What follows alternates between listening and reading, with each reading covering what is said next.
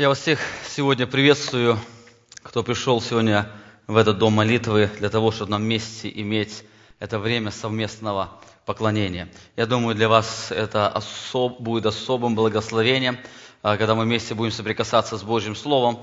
А сегодня было уже очень много песнопений, и заметьте, одна центральная тема многих песнопений была величие Христа, или превосходство Христа, или Христос, который является источником жизни каждого человека. Говоря о теме, о которой мы рассуждаем на протяжении многих недель, говоря о зависимости, она определяется этой ценностью. Если Христос не станет настоящей ценностью для человека, человек никогда не может иметь настоящее счастье. Человек никогда не может жить эффективной жизнью, преображаясь в образ Христа. Человек никогда не сможет иметь победу. Именно поэтому мы в нашей церкви очень много говорим о Христе. Именно поэтому апостол Павел, перед тем, как говорить о нашей практической жизни, как нам бороться, как нам иметь победу, когда он говорит о нашей ответственности, в первую очередь он много говорит о Христе. Прочитайте любое послание апостола Павла. Прочитайте любое послание апостола Петра, Иакова, Иуды, Иоанна. Вы найдете, они все преизобилуют вестью о Христе. Именно поэтому много поем об Иисусе Христе. Сегодня мы с вами продолжаем наше исследование послания Колоссянам. Я хотел бы, чтобы вы взяли свои Библии и откройте 3 главу этого послания. Сегодня я уже говорил многим, у нас праздник церкви, точнее праздник изучения Писания. Сегодня исполнилось ровно год, как мы стих за стихом исследуем это огромное и прекрасное послание апостола Павла. Я знаю, какой отклик вашего сердца было на это послание на протяжении всего этого года, когда мы изучали его стих за стихом, но мое сердце, оно было переполнено, взволновано. Я видел те уроки, который Бог приготовил нам через это послание, которое Бог приготовил для меня, или как Бог говорил моему сердцу, когда я каждую неделю изучал это послание для того, чтобы проповедовать в нашей церкви. Я думаю, для многих из вас это послание, оно имеет совершенно другую ценность, чем оно имело до того, как вы соприкоснулись с этим посланием. Сегодня, продолжая говорить или изучать это послание стих за стихом, мы с вами продолжаем говорить о практической христианской жизни. И мы говорим той последовательности, в которой говорит апостол Павел, и мы касаемся сферы за сферой. Вы помните, апостол Павел перед этим заложил прочный фундамент нашей веры в первых 2 главах, и после этого он говорит о практическом пути освящения. На протяжении нескольких недель мы с вами коснулись 2 очень важных сфер нашей жизни, в которых мы нуждаемся в особом освящении, или в особом изменении, или в особом контроле, или быть очень внимательны. 2 недели назад мы с вами говорили о рабстве сексуальной зависимости, которая поработила и продолжает порабощать многих людей, и в том числе, как ни странно, она продолжает порабощать и христиан. В прошлое воскресенье мы с вами коснулись еще одной более серьезной проблемы, нежели сексуальная зависимость, и которая несет более серьезные разрушения. Это рабство наших желаний. Это когда человек ставит свои желания выше, нежели повиновение Богу. Это рабство человеческих желаний, которое порабощает нас с детских лет. Ребенок только научился говорить несколько слов, и он уже говорит «я хочу». Наверное, эти 2 слова «я» и «хочу» – эти одни из первых слов после мамы и папы появляются на устах ребенка. И заметьте, эти слова человек говорит до самой своей смерти.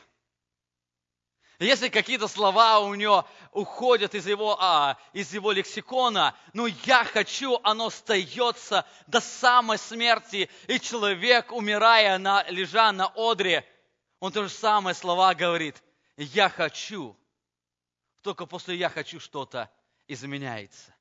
И мы в прошлое воскресенье очень подробно говорили об этой проблеме. Это серьезная проблема, которая повергла первых людей грехопадения, и которая продолжает повергать сегодня все человечество. Мы с вами говорили не только о сущности этой проблемы, но также мы говорили о том, как нам практически избавляться от этого страшного греха. И я хочу. Сегодня мы с вами коснемся еще одной проблемы, которая как рак разъедает все общество. И оно разъедает не только общество, оно сегодня разъедает многие церкви. Этот грех настолько въелся в сердца людей, что разделяет церкви, лишая единства между людьми. Это рабство эмоциональной зависимости. Мы сегодня не будем просто говорить об эмоциях, о разных проявлениях эмоций. Мы сегодня посмотрим с вами на греховные эмоции, которые несут разрушение. Давайте вместе с вами откроем послание Колоссянам, 3 глава, и будем читать с 8 стиха. Апостол Павел говорит, продолжая наставление: «А теперь вы отложите все: гнев, ярость, злобу, злоречие, сквернословие уст ваших. Не говорите лжи друг другу, совлекшись ветхого человека с делами его, и облегшись в нового, который обновляется в познании по образу создавшего его, где нет ни елена, ни иудея, ни обрезания, ни необрезания, варвара, скифа, раба, свободного, но все и во всем Христос». Перед тем, как мы с вами будем говорить о практике победы над эмоциональным грехом, я хотел бы вместе с вами очень кратко посмотреть на проявление этого греха. Мы посмотрим с вами не только на проявление этого греха, но мы с вами посмотрим, что Писание говорит именно об этих грехах. Заметьте, апостол Павел говорит: «А теперь отложите все: гнев, ярость, злобу, злоречие, сквернословие уст ваших». Дело в том, что мы живем в такой ситуации, когда некоторые грехи, особенно о которых апостол Павел писал раньше, вы помните, блуд, нечистота, любостяжание, мы считаем очень страшными грехами. А некоторые грехи мы не считаем более страшными, и мы на них закрываем глаза. Одним из этих грехов это являются эти грехи, о которых здесь говорит апостол Павел. Ими являются некоторые эмоциональные грехи. Кто-то думает, что христиане закрывают глаза на эти грехи, потому что Писание не совсем достаточно говорит об этих грехах, или Писание недостаточно ярко говорит то, что именно это проявление, эти проявления эмоций, они являются греховным. Но совершенно это не так. Изучая Писание, мы сегодня вместе с вами посмотрим, Писание очень ясно говорит, что эти реакции, о которых говорит апостол Павел, они являются абсолютным грехом, и они являются разрушительными. Основная причина в том, почему многие христиане не обращают внимания на эти грехи, она заключается в том, что эти грехи, они являются единственным путем отстоять свои права. Например, если человек будет применять физическую силу для того, чтобы добиться того, что он хочет, он может быть подвержен уголовному делу. Но если человек будет проявлять гнев, ярость, злобу, если сказать, что добавить без оскорбления и физической силы, то это все считают законным. Никто не будет подвергать человека за эти грехи. И поэтому многие люди, они пользуются этим путем для того, чтобы добиться своих определенных желаний. Они понимают, что это единственный путь, чтобы отстоять свои права. Более того, для многих людей это является самым эффективным путем, чтобы добиться своего желания или отстоять свои права. Ребенок проявляет сильное раздражение, например, в магазине, потому что он думает, что таким путем он быстрее добьется, чтобы ему купили очередную игрушку, которую родители не хотят купить. Жена обижается на мужа, желая что-то добиться от нее. Родители повышают свой голос на детей. И они желают или делают это желанием, чтобы добиться быстрого исправления своих детей. Они понимают, или сейчас им с ними ласково разговаривать, сесть, посадить на колени и с ним поговорить, это займет много времени. Но достаточно повысить свои эмоции, интонацию голоса, и ребенок тут быстро понимает, оказывается, он поступает неправильно. И многие пользуются этим методом.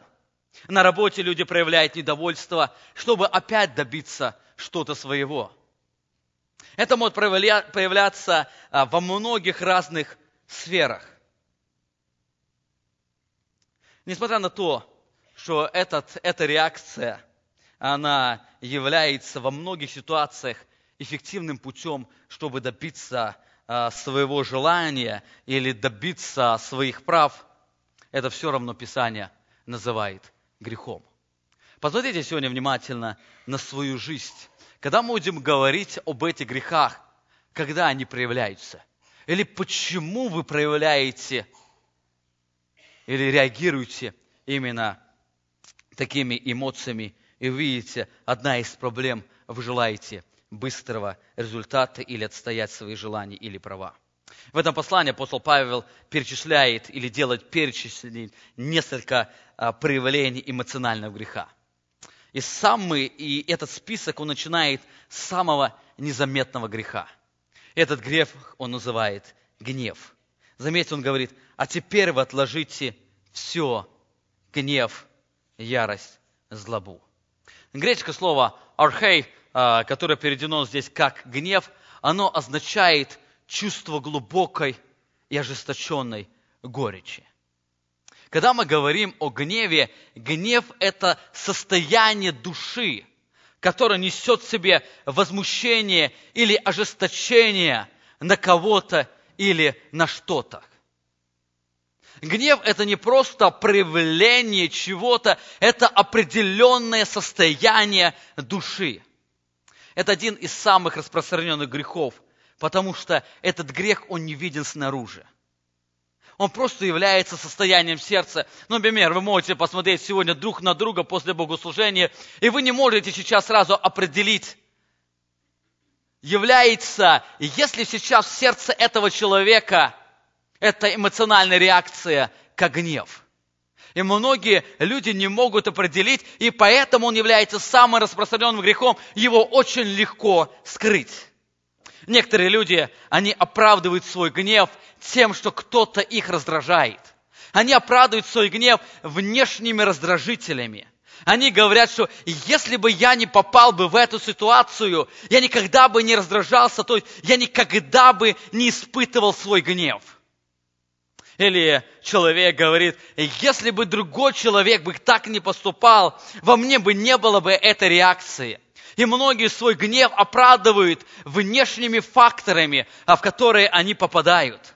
Другие люди, они оправдывают этот грех гнева Писанием. Они говорят, Писание говорит, самое главное, когда мы гневаемся, не согрешать. Они приводят текст апостола Павла в параллельном послании Ефесянам, 4 главе, где апостол Павел говорит, гневаясь, 26 стих, не согрешайте, солнце да зайдет во гневе вашем. И поэтому люди оправдывают свое состояние гнева тем, что они гневаются, но в этом гневе они не согрешают. И поэтому Писание, именно эта эмоция не является грехом. В действительности, для человека почти невозможно испытывать гнев и при этом не грешить. В данном утверждении, возможно, апостол Павел оправдывает негодование или возмущение на то, что совершается против личности Бога и Его воли, который не является путем самозащиты или средством проявления заботы о себе. Знаете, это возможно только тогда, когда человек полностью умрет для себя и своих желаний. И если человек не умрет ради себя и своих желаний, он никогда не может испытывать гнев только ради Божьей славы.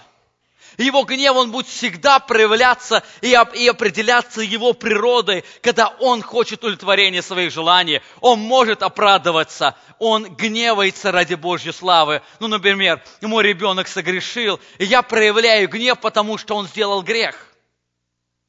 Но чаще всего я проявляю гнев не из-за того, что он сделал грех, а потому что его грех, он делает мою жизнь не совсем удобной. Обо мне люди могут плохо подумать, о моем воспитании. Более того, он разрушает мои планы дома, которые я планирую. Или он требует особого времени, которое мне трудно уделить. И вроде бы я могу оправдывать себя тем, что я забочусь о Божьей славе. Но реальность может быть совершенно другой. И если человек не умер для себя, он не может испытывать этот гнев. И более того, даже если человек, он является настолько духовен, что он может испытывать этот праведный гнев ради Божьей славы, то этот гнев, он легко может перейти в горечь, злобу и самозащиту. Именно, заметьте, апостол Павел говорит, он не останавливается на том, что гневаясь не согрешайте. Он дальше говорит, что гневаясь не согрешайте, солнце да не зайдет во гневе вашем. То есть он говорит, даже если вы испытываете этот праведный гнев, помните, он очень легко перейдет в греховную реакцию. Не нужно много времени, и поэтому остановитесь вы сегодня, солнце не зайдет во гневе вашем. Но в следующем стихе апостол Павел дает очень ясный рецепт, как нам нужно относиться к любому гневу. Я думаю, многие, кто оправдывает себя тем, что они гневаются, но не согрешают, они не дочитали это послание до самого конца, точнее, эту главу. Прочитайте 31 стих, где апостол Павел дальше продолжает, он говорит, что всякое раздражение и ярость, и гнев, и крик злоречия со всякой злобой, что да будут удалены от вас. Заметьте, апостол Павел не говорит всякое греховное или всякое, кроме праведного. Он говорит, что всякий гнев да будет удален от вас. Еще одно место, которое приводит для оправдания своего гнева, это послание Иакова. Послание Иакова, 1 глава, 19 стих, где Иаков говорит: «Итак, братья мои возлюбленные, всякий человек да будет скор на слышание, медлен на слова, медлен на гнев». Смотря на текст, многие утверждают, что Иаков не запрещает гневаться человеку, а только призывает его как-то сдерживать свой гнев.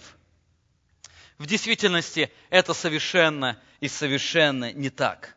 Контекст этого места совершенно говорит о другом. Иаков, он понимает, что гнев является последствием грехопадения людей. Последствием греховного состояния человека, когда человек имеет несбыточные желания, и он пытается добиваться этих желаний через эту реакцию гнева.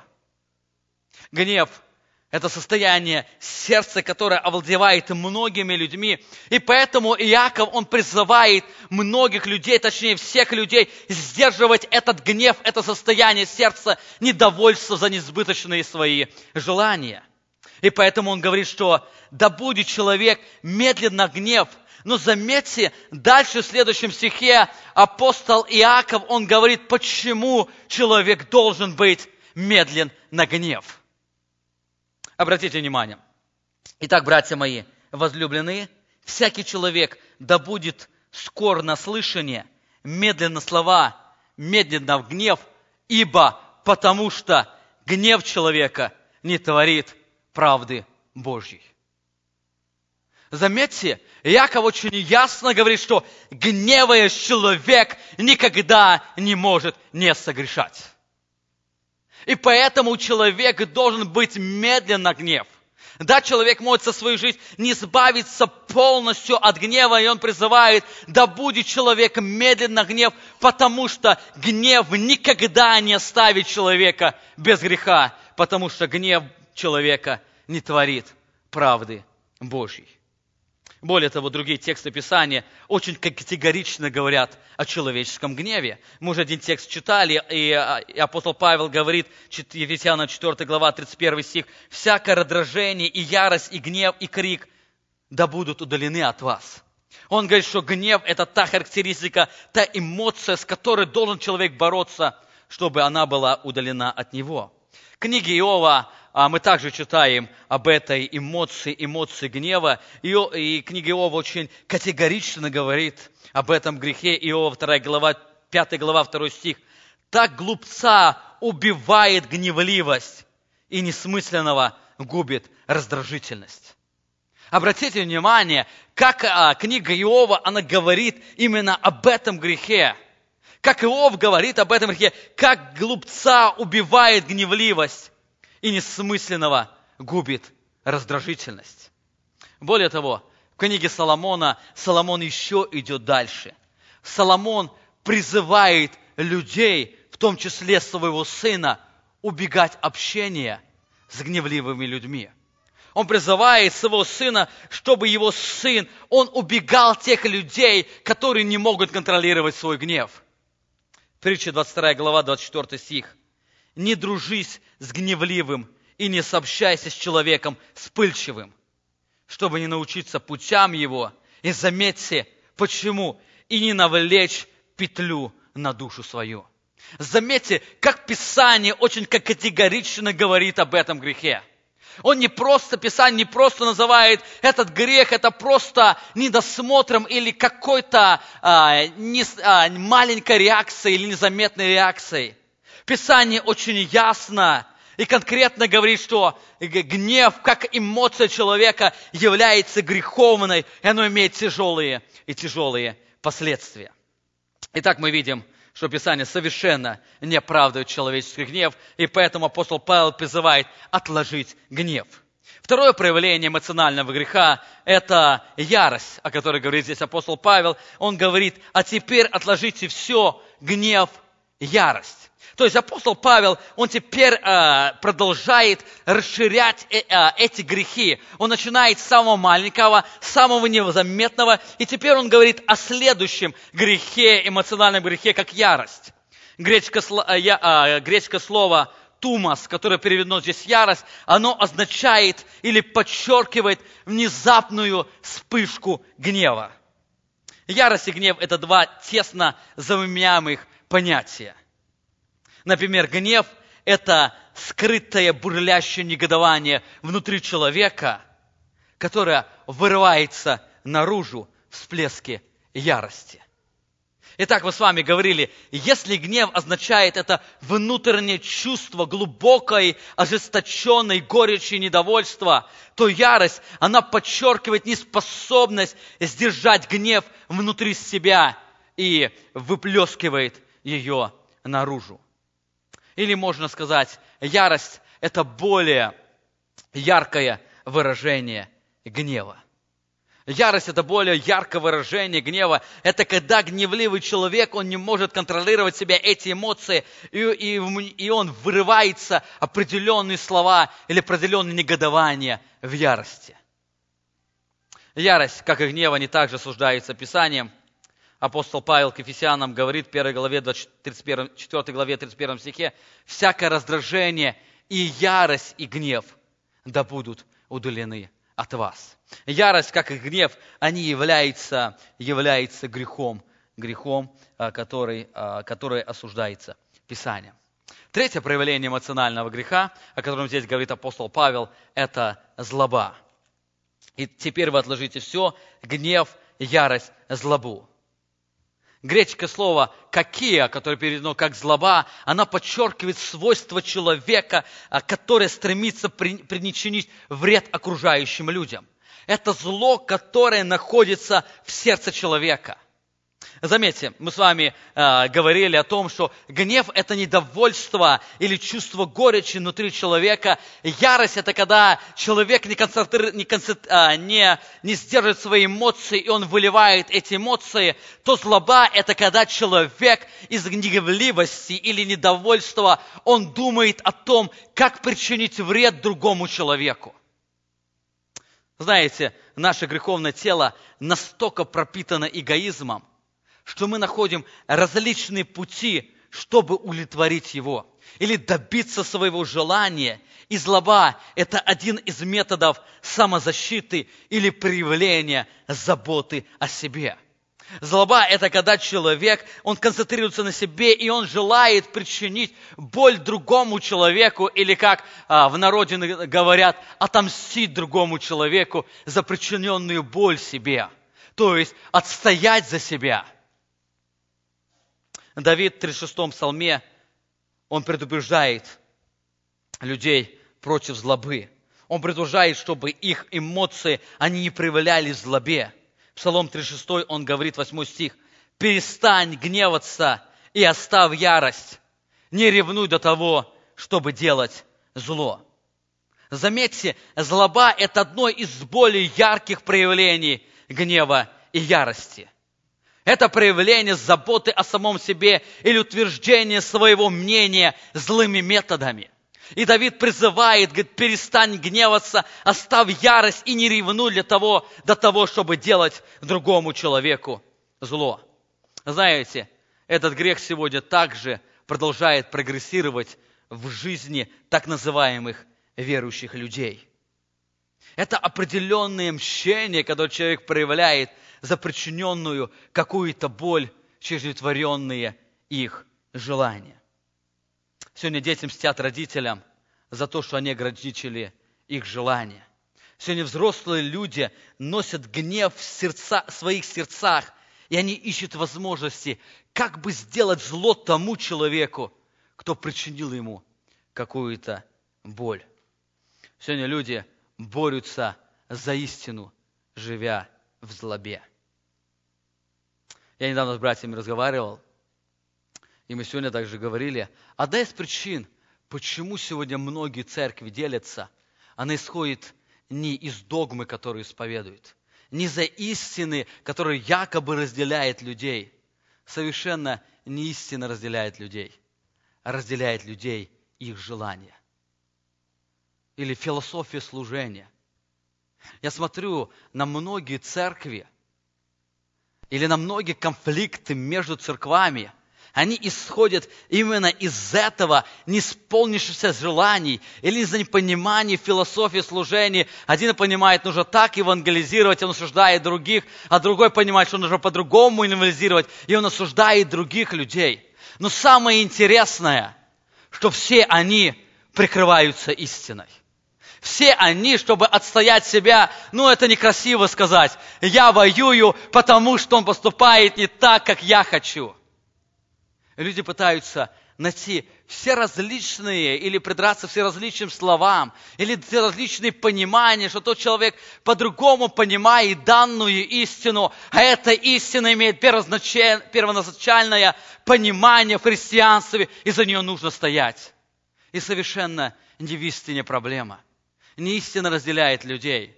Да, есть определенные истины, евангельские истины, которые являются основанием Евангелия, которые могут разделить людей, но чаще всего христиане разделяются из-за злобы. Они разделяются, потому что кто-то не удовлетворил их желаний, что пастор не поступил так, как он хочет, или тот диакон не поступил так, как он хочет, и поэтому начинается эта определенная злоба, которая проявляется в всех различных формах. Поэтому Давид призывает, не делайте злыми методами, когда вы даже боретесь за истину. Не поступайте, не ревнуй до того, чтобы делать зло. Еще одно из проявлений эмоционального греха, о котором здесь говорит апостол Павел, это злоречие. Злоречие, греческое слово «бласфемия», это стремление унизить других, это оскорбить кого-то или создать кому-то дурную репутацию. Знаете, я бы сказал, злоречие – это самый-самый распространенный метод проявления злобы, ярости и гнева. Когда человек внутри себя накапливает это зло, это горечь, желая отомстить человеку, то чаще всего его мщение, оно будет проявляться в злоречии. Сегодня очень многие используются именно этим средством самозащиты и самоутверждения. Люди очень часто унижают других людей, чтобы возвысить себя. Люди очень часто пытаются создать дурную репутацию другого человека для того, чтобы добиться чего-то своего. Люди очень часто выливают свой гнев через определенное оскорбление. Вы, наверное, не раз испытывали это состояние, когда гнев или недовольство, которое накопилось у вас внутри, в какой-то момент вы взрывались, и оно проявлялось в злоречии. Когда вы выплескивали все наружу, что вы думали о том человеке. И многие люди после этого выплеска, когда у них же приходит нормальное состояние, успокаиваются, они оправдывают себя, говоря о том: я не хотел этого сказать. Я не думал об этом говорить. Ты прости меня, я просто погорячился. Знаете, действительно, может, это и вырвалось у него. Но это было тем, чем было наполнено его сердце. Это то, что он постоянно в себе носил. И в один момент он не сдержался, и он вылил все, что у него было. Об этом Иисус Христос говорит, Лука 6 глава, 45 стих. Добрый человек из доброго сокровища сердца своего выносит доброе, а злой человек, заметьте, злой – это состояние сердца, и злого сокровища сердца своего выносит что? Злое, потому что от избытка сердца говорят уста. Это не просто вырвалось. Это то, что наполняло сердце, и сегодня оно просто вылилось наружу, человек не смог себя контролировать. Это один из грехов, на который многие люди закрывают грех, но Бог имеет к нему очень и очень серьезное отношение. Я хотел бы, чтобы вы внимательно посмотрели на Нагорную проповедь Иисуса Христа, и в 5 главе, в одном стихе Иисус Христос очень серьезно говорит об этом грехе. Почитайте 22 стих 5 главы Матфея.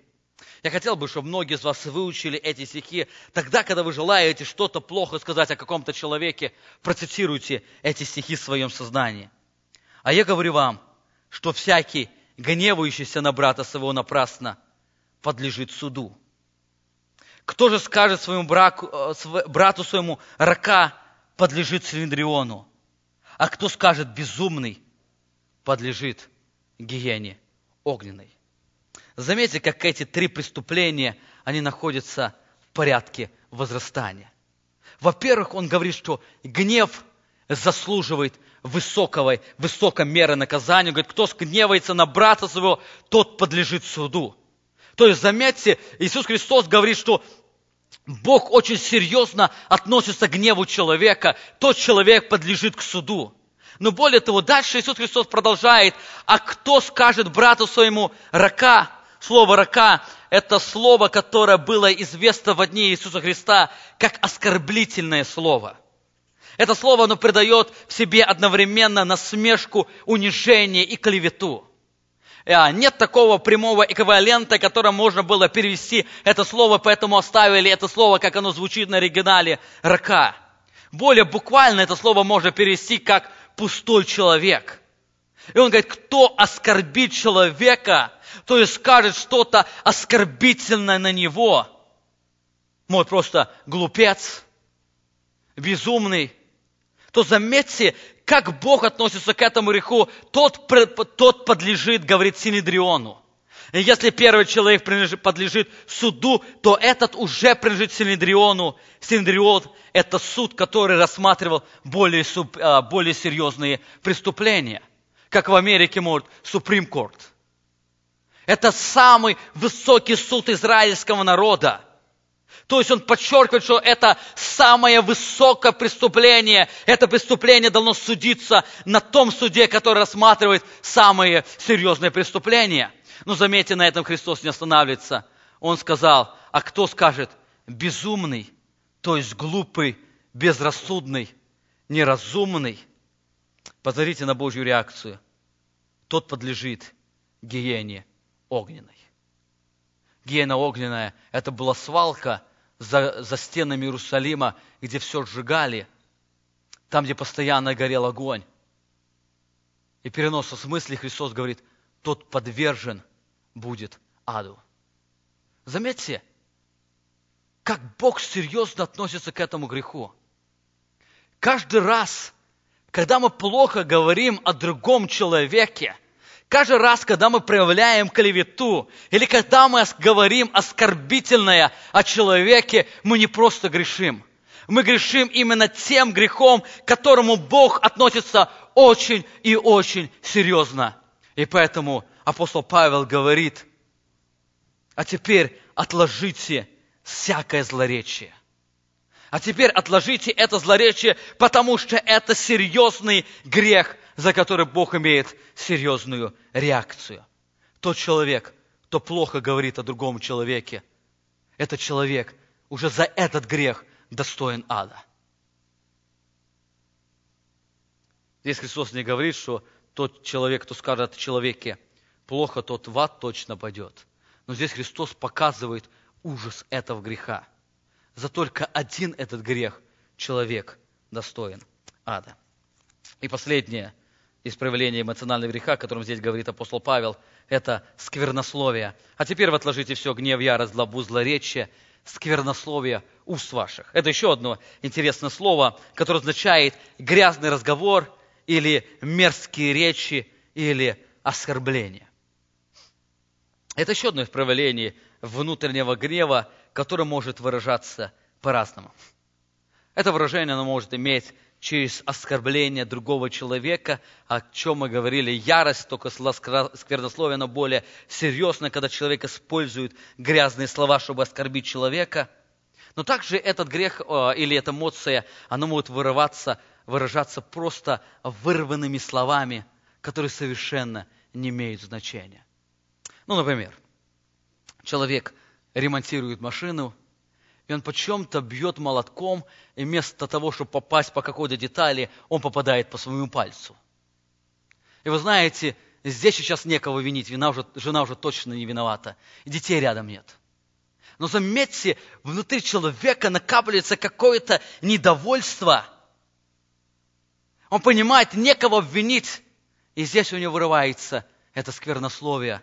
Он начинает вспоминать, кто вспоминает свою маму, кто вспоминает всех своих родственников, а кто выливает весь свой словарный запас, который он имеет.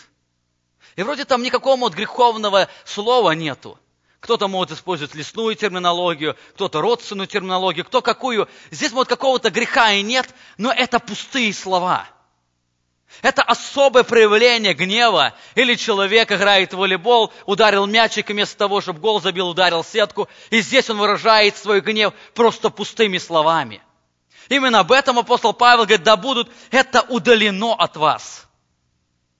Писание также сквернословие называет грехом. Христос также предупреждал об этом грехе. Матфея 12 глава, 36 стих. «Говорю же вам, что за всякое праздное слово, какой скажут люди, дадут они ответ в день суда». Заметьте, за каждое праздное слово, то есть слово, не имеющее сейчас значения, оно может что-то когда-то значит, но в данный момент оно не имеет значения, оно вот просто является проявлением своих эмоций. Христос говорит, они скажут ответ в день суда. Итак, мы с вами довольно подробно посмотрели на разные эмоциональные грехи, о которых здесь говорит апостол Павел. Мы с вами посмотрели, как этот эмоциональный грех, он может по-разному иметь выражение. Но здесь апостол Павел не просто дает список этих грехов, и не просто он говорит о глубине этой проблемы. Апостол Павел здесь говорит о том, как нам научиться бороться с этим грехом. Если эмоциональный грех, он является серьезным грехом, то нам нужно научиться бороться с этим грехом. Именно поэтому апостол Павел призывает верующих отложить эти грехи. В оставшееся время я хотел бы вместе с вами посмотреть, как это сделать. Как нам научиться бороться с этим грехом. Перед тем, как мы это сделаем, я хотел бы вместе с вами очень коротко посмотреть на источник этого греха. И если мы не поймем источника этого греха, мы никогда не научимся бороться с ним. Откуда у нас этот гнев проявляется? Апостол Павел говорит, а теперь вы отложите все. Гнев, ярость, злобу, злоречие, сквернословие уст ваших. Не говорите лжи друг другу. И дальше он говорит, как это делать, совлекшись ветхого человека с делами его. Апостол Павел говорит, что эти все грехи являются делами нашей греховной плоти. Поэтому он призывает каждого из нас отложить этого ветхого человека или снять с себя этого ветхого человека с делами его. С какими делами его? С теми, которые он сейчас говорит, с эмоциональными грехами. Перед этим он говорил о других грехах, которые имеют другое проявление. Дело в том, что в нашей плоти сидит два сильнейших монстра, которые постоянно провоцируют нас на эмоциональные грехи. Эти два очень сильных монстра, они постоянно вызывают у нас эту эмоциональную реакцию, которая является грехом. И знаете, первый это монстр, это наша самозначимость. Наша самозначимость, она определяется нашей претензией на то, что мы больше всех и мы главнее всех. Именно по той причине, что мы больше всех и мы главнее всех, все вокруг, они должны удовлетворять наши желания. И если наши желания не удовлетворяются, то здесь мы включаем это супероружие для того, чтобы добиться этого желания. Мы включаем это супероружие, эмоциональное давление через гнев, злобу, раздражение или злоречие. Заметьте, причиной нашего греха это является наше высокое мнение о себе. Это является наше желание. Люди испытывают греховную эмоциональную реакцию, когда не удовлетворяются их желания. Иаков говорит, 4 глава, 1 стих. «Откуда у вас вражда и распри? Не отсюда ли от вожделений ваших вопиющих в членах ваших?» Вспомните последнюю ситуацию в вашей жизни, когда вы были недовольны, когда вы были раздражены, когда вы были обижены или гневливы, а может и крикливы. Что привело вас к этому состоянию? Скорее всего, это какое-то неудовлетворившееся желание. Или та ситуация, которая исходит не из ваших планов. Это то желание, которое удовлетворяются, если ваши дети, они препятствуют удовлетворению ваших желаний. Оно проявляется, это эмоциональная реакция. Все конфликты нашей жизни, они исходят из неудовлетворенных желаний. Более того, люди испытывают греховную реакцию, когда не сбываются их ожидания. Посмотрите на историю Каина и Авеля, Бытие, 4 глава, 3 стих. Кстати, если будете читать внимательно эти слова, вы можете еще обнаружить, что в некоторых детских библиях не совсем точно передают эту историю. Бытие, 4 глава, 3 стих. Спустя несколько времени Каин принес от плодов земли дар Господу, и Авель также принес от первородного стада своего и от тука их. И презрел Господь на Авеля и на дар его, а на Каина и дар его не презрел. Каин сильно огорчился, и поникло лицо его. Заметьте, когда мы читаем это повествование, мы очень ясно видим, что здесь является инициатором жертвоприношения совершенно не Авель, а Каин. Каин решил поклониться Богу. Заметьте, прошло несколько времени, Каин принес от плодов своих, и после него Авель принес. Каин, он был инициатором этого жертвоприношения, и он думал, что к его жертве должно быть особое отношение. Хотя бы отношение такое, как к его брату Авеля. И заметьте, когда желания Каина, его желания, о которых он думал, они не сбываются, здесь он включает супероружие. И какое это было сильно, это супероружие? Он написано, Каин не просто огорчился, Каин сильно огорчился, так что на лице было видно его огорчение. Я думаю, для многих из вас знакома эта ситуация. Когда-то на что-то вы настраивались, вы что-то ожидали, муж проработал, идет домой и думает, сейчас все его ждут. В доме будет накрыт прекрасный обед, все спросят, как у него дела, ему помогут снять его одежду. После того, как он покушает, ему предоставят возможность принять душ. и спокойно лечь спать. И открывает дом, и он здесь видит совершенно другую обстановку. Жена наверху там что-то с детьми делает, запаха от еды далеко и нет. И он понимает, что все его желания не сбылись, а он же усталый. Но он же достоин того, чтобы ему уделили внимание. Он же достоин, чтобы его накормили, он же кормили всей семьи. Не было бы его работы, все были бы голодные дома, раздетые ходили. И здесь включается супероружие – обида. Или огорчение. Знаете, вы можете вспомнить множество ситуаций в вашей жизни, когда это было проявление. И знаете, одна из причин – не сбылись ваши желания. Эти желания, вы нарисовали себе в планах определенные желания, и они не сбылись. И поэтому люди огорчаются в церкви. Они приходят, они нарисовали сегодня, какое должно богослужение, какая громкость музыки должна быть, какие песни должны петь, о чем пастор должен проповедовать, сколько должен проповедовать, и вдруг что-то по-другому. И появляется внутри такое огорчение. Более того, люди испытывают греховную реакцию, греховную эмоциональную реакцию, когда грешат другие люди. Посмотрите на себя. Как часто вы возмущаетесь грехом другого человека? Например, грехом своего сына, дочки, мужа, жены, друга, брата. Как часто вы возмущаетесь грехом другого человека, и как часто вы возмущаетесь своим грехом? Заметьте, я уже сегодня говорил, проблема нашего возмущения в грехах других людей заключается не в том, что мы сильно беспокоимся о Божьей славе. Совершенно нет. Очень часто мы раздражаемся из-за грехов близких людей, потому что нам трудно жить с грехом другого человека. Но представьте себе, если ваш взрослый сын грешит,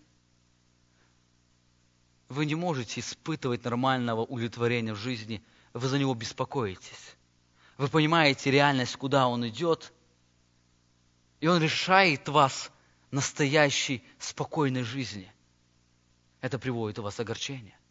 Это вот различные ситуации. Я замечаю, сегодня люди в большей степени огорчаются за грехи других людей, нежели огорчаются за грехи лично свои. Вы знаете, это исходит из самозначимости. Мы все понимаем, мы такие прекрасные люди, мы такие особые люди, что нам позволительно грешить. А другому человеку совершенно непозволительны грехи, потому что его грехи, они лишают нашей жизни удовлетворения. Это первый монстр. Это наша самозначимость. Другой монстр, который провоцирует нас эмоциональные грехи, это ложное представление о благе. В прошлом воскресенье мы подробно говорили об этом. Дело в том, что когда мы испытываем желание, нам кажется, что это желание принесет нам удовлетворение. Поэтому, когда обстоятельства не способствуют исполнению наших желаний, у нас возникает эта защитная реакция, это гнев или внутреннее раздражение. Люди гневаются на других людей, которые якобы разрушили их планы. Люди гневаются даже на нетворенные предметы, как, например, на поломанную машину или молоток, который отбил палец, по той причине, что из-за этого не исполнились его желания. Он ехал куда-то, сломалась машина, он не попал туда, куда он долго мечтал. Люди гневаются на дьявола за то, что он поверг их этому искушению. Более того, люди даже гневаются на Бога за то, что Бог допустил им эти обстоятельства. Но знаете, проблема в том, что люди поверили лжи, что исполнение их эгоистических желаний, оно принесет им удовлетворение. И поэтому все, что на их взгляд, оно помешало удовлетворению их желаний, оно становится предметом их гнева. Знаете, нам нужно честно признаться в том, что мы сами по себе не знаем, что является благом для нас. Мы сами не знаем, какая ситуация принесет нам большего благословения. Мы думаем, что мы знаем. Мы думаем, что мы знаем, что принесет нам удовлетворение. Мы думаем, что мы знаем лучше всех. Но в действительности это совершенно не так. Нам нужно признать, что если мы являемся детьми Божьими, то все обстоятельства жизни, они содействуют ко благу. И поэтому нет тех обстоятельств жизни, которые должны вызывать у нас гневливую реакцию. Заметьте, Римлянам 8 глава, 28 стих. Притом знаем, что любящим Бога, призванным по Его изволению, все содействует ко благу. Знаете, мы очень часто забываем об этом. Причина в том, что мы по-другому думаем о благе. Христос говорит, что это обстоятельство, оно будет иметь благо в вашей жизни, но мы смотрим на него и говорим, совершенно нет, здесь не может быть блага. И одна из причин, потому что в этом нет удовлетворения моего желания. Причина нашего гнева, мы совершенно неправильно представляем, что является настоящим благом. И поэтому, когда мы попадаем в сложные ситуации, которые кажутся сложными для нас, у нас проявляется эта эмоциональная реакция. У нас включается этот монстр, который пытается противостоять этим обстоятельствам. Более того, заметьте, и мы даже понимаем, что мы нашим гневом или эмоциональной реакцией нисколько не справим это обстоятельство. Но все равно мы продолжаем его испытывать, потому что мы неправильно представляем о благе. Итак, мы дошли к главному вопросу. Как иметь победу над эмоциональным грехом? Мы с вами посмотрели, как оно проявляется. Мы с вами посмотрели, что является источником. Источником является это два монстра. Это наша самозначимость, наше желание и также наше неверие. Мы неправильно имеем представление о благе. Итак, как победить эмоциональный грех? Апостол Павел начинает с очень важного. А теперь вы отложите все. Заметьте, он говорит, начинает, а теперь.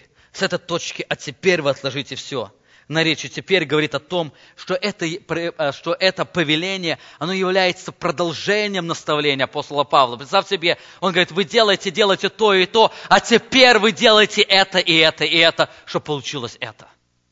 Это является продолжением всего наставления апостола Павла. То есть можно сказать, если человек не исполнит то, о чем он писал раньше, человек не сможет победить то, о чем он пишет сейчас. Победа над эмоциональной зависимостью является продолжением процесса освящения. Давайте мы вместе с вами посмотрим на весь этот контекст, о котором говорит здесь апостол Павел, как нам нужно бороться с этим грехом. Это глава 3 глава, с 3 стиха. Мы будем читать выборочно. По этой причине, потому что вы умерли, почему мы должны думать небесными ценностями? Потому что вы умерли, и жизнь ваша сокрыта со Христом в Боге. Когда же явится Христос, жизнь ваша, тогда и вы явитесь с Ним во славе. И по этой причине, и так. По какой причине? По причине, что ваша жизнь сокрыта со Христом в Боге, и Христос является жизнью вашей. И так по этой причине умертвите земные члены ваши. И в 8 стихе он продолжает, а теперь вы отложите все. Вы сначала умертвите что-то, а теперь отложите все. Обратите внимание, глаголы повелительного наклонения «умертвите и отложите» является следствием того, о чем апостол Павел говорил раньше, следствием того, что наша жизнь, она сокрыта со Христом в Боге. Это наставление начинается с союза. И так по этой причине вы отложите и вы умертвите. Знаете, уникальность нашей новой жизни, о которой мы с вами говорили, оно является основанием нашего освящения. Мы с вами говорили, источником эмоционального греха является наша плоть, которая имеет самозначимость и ложное представление о благе. И для того, чтобы иметь победу над этим грехом, нам нужно умертвить этих два сильнейших монстра в нашей плоти. Это требует несколько очень важных действий. Первое очень важное действие по мышлению нашей плоти или по мышлению этих монстров, о которых мы с вами говорили, мы должны убегать идолопоклонства. Заметьте, апостол Павел говорит, «Итак, умертвите земные члены ваши, блуд, нечистоту, страсть, злую похоть, и любостяжание, или больше я хочу, или больше желания, которое есть идолослужение». Заметьте, перед тем, как он говорит «отложите», он говорит, вы сначала умертвите земные члены ваши, которые являются идолослужением или идолопоклонством, и после того вы отложите все, гнев, ярость и гнев, ярость и злобу. Заметьте, призыв к свободе от эмоциональной зависимости стоит после призыва от рабства зависимости или греховных желаний. Дело в том, что если мы с вами не победим свой эгоизм или самозначимость, мы не сможем иметь эмоциональное спокойствие или эмоциональную стабильность. Потому что именно самозначимость или наши желания, они являются источником этого греха. Ведь любое неудовлетворившееся наше желание, и мы живем ради него, это желание является нашим идолом. И если оно не удовлетворено, мы обязательно будем испытывать эмоциональную реакцию. И для того, чтобы научиться жить именно правильной реакцией, я должен умертвить эти желания. Я должен научиться очень правильно относиться к своим греховным желаниям, к тем желаниям, которые являются идолом в нашей жизни. Как умертвить свои желания, мы в прошлый раз очень подробно говорили. Вы можете взять прошлую проповедь и послушать ее. Для того, чтобы иметь победу над гневом и яростью, я должен умертвить свое «я хочу», которое является идолопоклонством. Более того, победа над самозначимостью, она связана с осознанием уникальности приобретенной жизни или новой жизни. Заметьте, перед тем, как апостол Павел говорит, умертвите земные члены ваши, он говорит очень важное основание, которое должно сделать человека сильным, чтобы это сделать. Представьте себе, мы в прошлое воскресенье с вами говорили, я хочу, это самый трудный грех, с которым человеку приходится сталкиваться. Я хочу, это то, что укоренилось очень-очень глубоко в нашем сердце. И для того, чтобы победить этого самого страшного монстра в нашей плоти, мы должны иметь самые сильные и серьезные основания. То основание, которое может быть выше наших желаний. Если его не будет, этого основания, мы никогда не сможем победить. И поэтому апостол Павел говорит, основание для этого является уникальность приобретенной жизни или уникальность Христа. Он говорит, ибо вы умерли, и жизнь ваша сокрыта со Христом в Боге, когда же явится Христос, жизнь ваша. Обратите внимание, основным основанием нашей победы является Иисус Христос или превосходство Христа. Именно поэтому мы много поем о Христе. Именно поэтому апостол Павел перед этим много говорил о Христе. Самозначимость, она показывает, что мы что-то значим сами по себе. Поэтому другие люди должны удовлетворять наши желания. Но выражение «жизнь ваша сокрыта со Христом», оно показывает, что мы имеем значимость только в Иисусе Христе. Без Христа у нас значимости совершенно никакой нету. Наша значимость только тогда, когда мы отражаем Иисуса Христа в своей жизни. И поэтому, чем мы больше будем видеть свою значимость во Христе, тем мы будем эффективнее убегать этой самозначимости или убегать идолопоклонства. Победа или убегание от идолопоклонства, оно непосредственно связано с нашей борьбой, с нашими желаниями или с борьбой с нашим представлением нашей жизни во Христе. Помните, если мы практически не умрем для своих желаний, мы никогда не обретем настоящую эмоциональную свободу. Эмоциональная реакция, она является прибором, который показывает состояние вашего сердца. И если вы проявляете раздражение или гнев, или крик, задайте себе вопрос, в вашем сердце какой-то есть идол. И посмотрите, какой идол сегодня преобладает мною. Ведь я раздражаюсь не просто так, ведь есть что-то несбыточное желание, которое приносит мне раздражение. Гнев – это просто прибор, который показывает, что в моем сердце сейчас находится идол. И тот идол, с которым Бог хочет, чтобы я боролся. Поэтому борьба с эмоциональным грехом, оно является работа с состоянием сердца. Эмоциональные грехи, оно отображают состояние сердца человека. Того Соломон говорит, не дружи с гневливым человеком. То есть это человек, который имеет именно это состояние, а тот человек, который живет только ради своих желаний и желает удовлетворения только самого себя. И поэтому для того, чтобы нам иметь победу над эмоциональным грехом, мы должны научиться побеждать свои желания. Итак, первое, убегайте идолопоклонства. Второй очень важный путь для того, чтобы нам, очень важный шаг для того, чтобы нам иметь победу над эмоциональным грехом, учитесь доверию Богу. Этот принцип можно поможет нам бороться со вторым монстром нашей плоти, это с нашим неверным представлением о благе. Ибо вы умерли, и жизнь ваша сокрыта со Христом в Боге. Когда же явится Христос, жизнь ваша, тогда и вы явитесь с Ним. Заметьте, выражение «жизнь ваша сокрыта со Христом» в Боге, она говорит нам не только, что наша значимость только во Христе, но она говорит, это выражение говорит о том, что верующий человек находится под Божьей охраной, под 100% Божьей охраной. Он говорит, что ваша жизнь, она сокрыта в самом великом Боге. Тот, кто управляет всей вселенной, тот, по чьей команде все действует на этой земле. И он говорит, именно в этом Боге ваша жизнь сокрыта.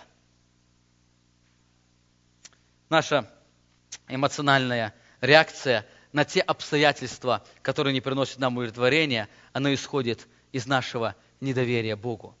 Апостол Павел к Римлянам говорит, 8 глава, 27 стих, «Притом знаем, что любящим Бога, призванным по Его изволению, все содействует ко благу». Посмотрите еще раз на эти стихи. «Притом знаем». Он не призывает людей, не говорит, помните об этом. Он говорит, что каждый человек об этом знает. «Притом знаем, что любящим Бога, призванным по Его изволению, все содействует ко благу». Знаете, в нашей жизни часто бывают такие обстоятельства, которые вызывают внутри нас греховную эмоциональную реакцию. И несмотря на то, что эти обстоятельства, как апостол Павел говорит, они содействуют нашему благу. Причина нашей греховной реакции заключается в том, что мы не верим в эти слова апостола Павла. Причина, мы не верим в эти обетования, которые говорит нам здесь апостол Павел. Мы не верим в эти обстоятельства, потому что у нас неправильное представление о благе. Когда мы не верим в эти обстоятельства, мы не верим самому Богу. Заметьте, проблема эмоциональной зависимости – это проблема неверия. Проблема эмоциональной зависимости – это проблема неверия. Когда у меня какое-то обстоятельство в жизни, оно приводит к определенному раздражению или греховной эмоциональной реакции, это говорит о том, что я не верю в Божьи обетования. Я не верю, что это обстоятельство, которое Бог мне поместил, оно содействует максимальному благу моей жизни. Знаете, мы очень много говорим о любящем Боге, мы очень много говорим о гневающемся Боге, мы очень много говорим о святом Боге, но заметил, мы очень мало говорим о благости Бога. Благость Бога, когда Бог, Он желает наивысшего блага человеку. И Он говорит о том, что тот, кто любит Бога, того Бог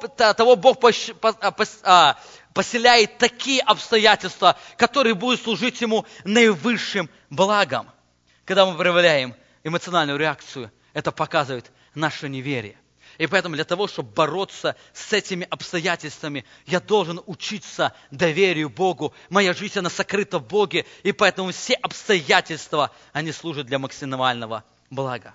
Апостол Павел очень ясно говорит, что у верующих людей все обстоятельства содействуют ко благу. Помните, каждый раз, когда вы гневаетесь или раздражаетесь на какую-то ситуацию, вы выражаете свое недоверие по отношению к Божьим обетованиям, по отношению к Божьему Слову. Поэтому, чтобы победить этого монстра, мы должны учиться иметь правильное представление о благе, учиться доверять Богу. Писание очень подробно и очень часто говорит о благословениях тому человеку, кто учится доверию Богу. Иеремия 17:7. «Благословен человек, который надеется на Господа и у которого упование Господь». Псалом 83:13. «Господи сил, блажен человек, уповающий на Тебя». Заметьте, опять блажен человек, испытывающий настоящее счастье, тот, кто уповает на Тебя. Псалом 145:5. «Блажен, кому помощник Бог Израилев, у кого надежда на Господа Бога его». Заметьте, опять тот человек блажен, которого надежда на Бога. Итак, мы с вами посмотрели на две очень важных ступени для того, чтобы нам иметь победу над эмоциональным грехом, над гневом и его последствием. Во-первых, убегайте идолопоклонства.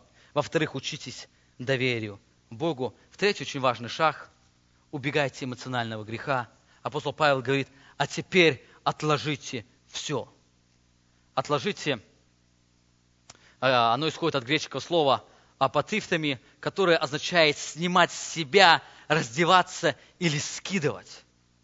Более того, этот глагол, он стоит в среднем залоге, то есть когда само действующее лицо, оно оказывает действие на самого себя. То есть он говорит, это является нашей ответственностью. Борьба с нашими эмоциями – это наша ответственность. Он говорит, вы теперь отложите все. Это тот же самый глагол, когда апостол Павел говорит о повиновении жены мужу, жены повинуйтесь в среднем залоге, то есть жена, она оказывает сама на себя влияние, чтобы повиноваться своему мужу. И здесь апостол Павел то же самое говорит, вы отложите, вы сами на себя воздействуете для того, чтобы вам убегать эмоционального греха. Он призывает меня, чтобы я осознанно убегал проявления этого греха. Это повеление, оно звучит для каждого из нас. Я должен отложить в сторону. Я часто встречал людей, которые говорят, что они не могут контролировать свои эмоции. И поэтому не могут их отложить. Но дело совершенно не так. Это совершенно не так. Каждый человек может контролировать свои эмоции. Представьте свою ситуацию, например, отец кричит на своего сына, потому что сын плохо что-то сделал. И в этот момент звонит ему пастор и спрашивает, как у него дела. Он будет на пастора кричать? Откуда реакция ушла? Он так научился ласковать. А если пастор пришел к нему еще домой, то он и с сыном научится хорошо говорить. До тех пор, пока пастор не выйдет на улицу. Оказывается, человек может контролировать свои эмоции, просто ему нужно более сильнее основания для этого. Мы должны убегать этого эмоционального греха. И вы знаете, основание для того, чтобы не убегать этого эмоционального греха, является Иисус Христос. Апостол Петр говорит об этом, 2 глава, с 1 стиха, 1 Петра. Итак, отложив, заметьте, он об этом же самом говорит. Вы отложите в сторону всякую злобу, всякое коварство. Опять он говорит о эмоциональных грехах, лицемерие и зависть и всякое злословие. Как новорожденные младенцы возлюбите чистое словесное молоко, дабы возрасти вам во спасение. И почему мы должны это сделать? Потому что вы вкусили. Что вы вкусили? Что благ Господь. Мы с вами говорили о благости, что Господь, Он желает самого наилучшего благословения для вашей жизни. И по этой причине, что вы вкусили, что наш Господь, Он совершенно благ, вы отложите всякую злобу и всякое коварство и всякое злословие. Вы отложите в сторону. Итак, убегайте эмоционального греха. Итак, мы с вами посмотрели на 3 ступени о том, как мне практически убегать эмоционального греха. Во-первых, убегайте идолопоклонства. Во-вторых, учитесь доверию Богу. В-третьих, убегайте эмоционального греха. И третье, и четвертая очень важная ступень, возрастайте в познании Бога. Мы подробно будем говорить в следующее воскресенье еще об этих 2 шагах. Я хотел бы вместе еще раз посмотреть, очень кратко посмотреть. Апостол Павел говорит, а теперь вы отложите все, гнев, ярость, злобу, злоречие, сквернословие уст ваших. Не говорите лжи друг другу, совлекших ветхого человека с делами его, а облегшись в нового. И заметьте, продолжает, который обновляется в познании по образу создавшего его. Он призывает не призывает нас не просто снять этого ветхого человека, но говорит, вы облекитесь в нового человека. И заметьте, этот человек облекается, это облечение происходит по образу создавшего, по познанию Иисуса Христа. Тот человек, который познает Иисуса Христа, тот может быть похожим на Него. Апостол Павел призывает, чтобы наши эмоции были такими же эмоциями, как у Иисуса Христа. Но для того, чтобы нам иметь такие же эмоции, мы должны очень близко знать Иисуса Христа. Мы должны знать, как бы Он реагировал в этой ситуации. Мы должны знать, как бы Он поступил в этой ситуации.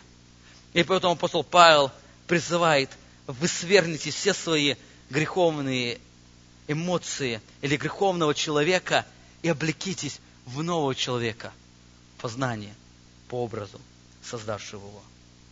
Итак, мы с вами практически посмотрели на то, как иметь победу над эмоциональным грехом. Это очень важных 4 шага, которые помогут человеку иметь победу, контролировать свои эмоции и не проявлять этой греховной реакции. Итак, во-первых, убегайте идолопоклонства. Помните, все эмоциональные грехи, они исходят из идола, который находится внутри нас, наших желаний. Если вы не победите этого монстра, вы будете постоянно проявлять эмоциональное, греховное действие для того, чтобы достичь своего результата. Во-вторых, учитесь доверию Богу. Мы с вами говорили, эмоциональная реакция, греховная реакция, это является следствием нашего неверия Богу. Мы не верим, что все обстоятельства не содействуют ко благу, поэтому мы на некоторые обстоятельства выражаем сильнейшее негодование. Поэтому учитесь доверию Богу. В-третьих, убегайте эмоционального греха. Победа над эмоциональным грехом является нашей личной ответственностью. Писание призывает, что мы сняли себе как одежду эту неверную эмоциональную реакцию, греховные эмоции и оделись в новые эмоции. И последнее, возрастали познание Бога, это, что мы оделись в новые эмоции. И мы имели эти плоды Духа, которые говорит апостол Павел в послании к Галатам: любовь, радость, мир, долготерпение. Да поможет вам Бог постоянно иметь победу над гневом и его последствиями. Да благословит вас Бог в этой жестокой битве, но это благословенная битва, которая приносит настоящее удовлетворение и счастье жизни. Аминь. Помолимся. Великий Бог, мы сегодня поклоняемся Тебе, мы сегодня прославляем Твое святое имя. Мы сегодня стоим в сокрушении сердец наших. Мы осознаем нашу нищету. Мы сегодня осознаем нашу греховность. Это сегодня вновь учил нас, как нам правильно иметь победу над эмоциональным выражением греховных эмоциональных действий. Отец Небесный, я прошу Тебя, Ты благослови каждого из нас. Мы очень часто в своей жизни осознаем последствия эмоционального греха, насколько наши эмоции, они разрушают наши отношения, взаимоотношения между людьми, насколько наши эмоции, они причиняют боль другим людям.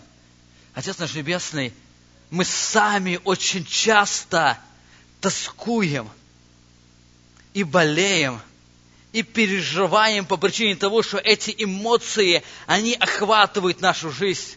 Мы очень часто, находясь в этой эмоциональной зависимости, не испытываем удовлетворения в Тебе. Мы не испытываем того счастья, о котором очень часто говорим.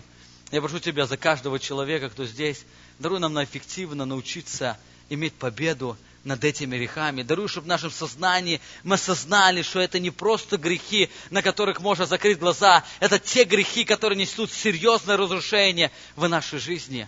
Даруй в нашей жизни постоянно убегать идолопоклонства. Научи нас бороться с этим сильнейшим монстром. Я хочу, чтобы мы увидели опасность этого греха, чтобы мы могли признать, что наши греховные желания – это не просто плохая привычка, это не просто проявление нашей греховной природы, это наше идолопоклонство. И поэтому мы должны с ним бороться, как и с идолопоклонством. Отец Небесный, Ты видишь, сколько мы в своей жизни проявляем неверие по отношению к Твоим обетованиям. Я прошу Тебя, Ты благослови каждого из нас. Даруй, чтобы эти обетования, они стали смыслом нашей жизни, чтобы каждая сфера нашей жизни, она строилась на основании Твоих обетований. Мы могли помнить, все в нашей жизни Ты контролируешь. И Ты контролируешь таким способом, чтобы все обстоятельства в нашей жизни, они послужили абсолютным благом для нас. Я прошу Тебя, даруй нам силы, даруй нам желание, даруй нам этой ответственности постоянно убегать эмоциональной реакции. Чтобы мы помнили, это наша ответственность. Чтобы мы помнили, мы должны убегать, и мы должны иметь победу над этим грехом. Даруй нам снять эти грехи, как одежду с себя. И даруй нам в своей жизни облечься в те эмоции, которые являются дарами или плодами Духа Святого. Даруй нам постоянно пребывать в познании Тебя, великого Бога Творца, Иисуса Христа. Даруй, чтобы Твое Слово, оно больше пропитывало нас, и мы могли больше познавать Тебя во всякой премудрости и разумении духовной. Благослови каждого из нас. Даруй нам постоянно испытывать благословение через победу над гневом и его последствиями в нашей жизни, наш вечный Бог. Аминь.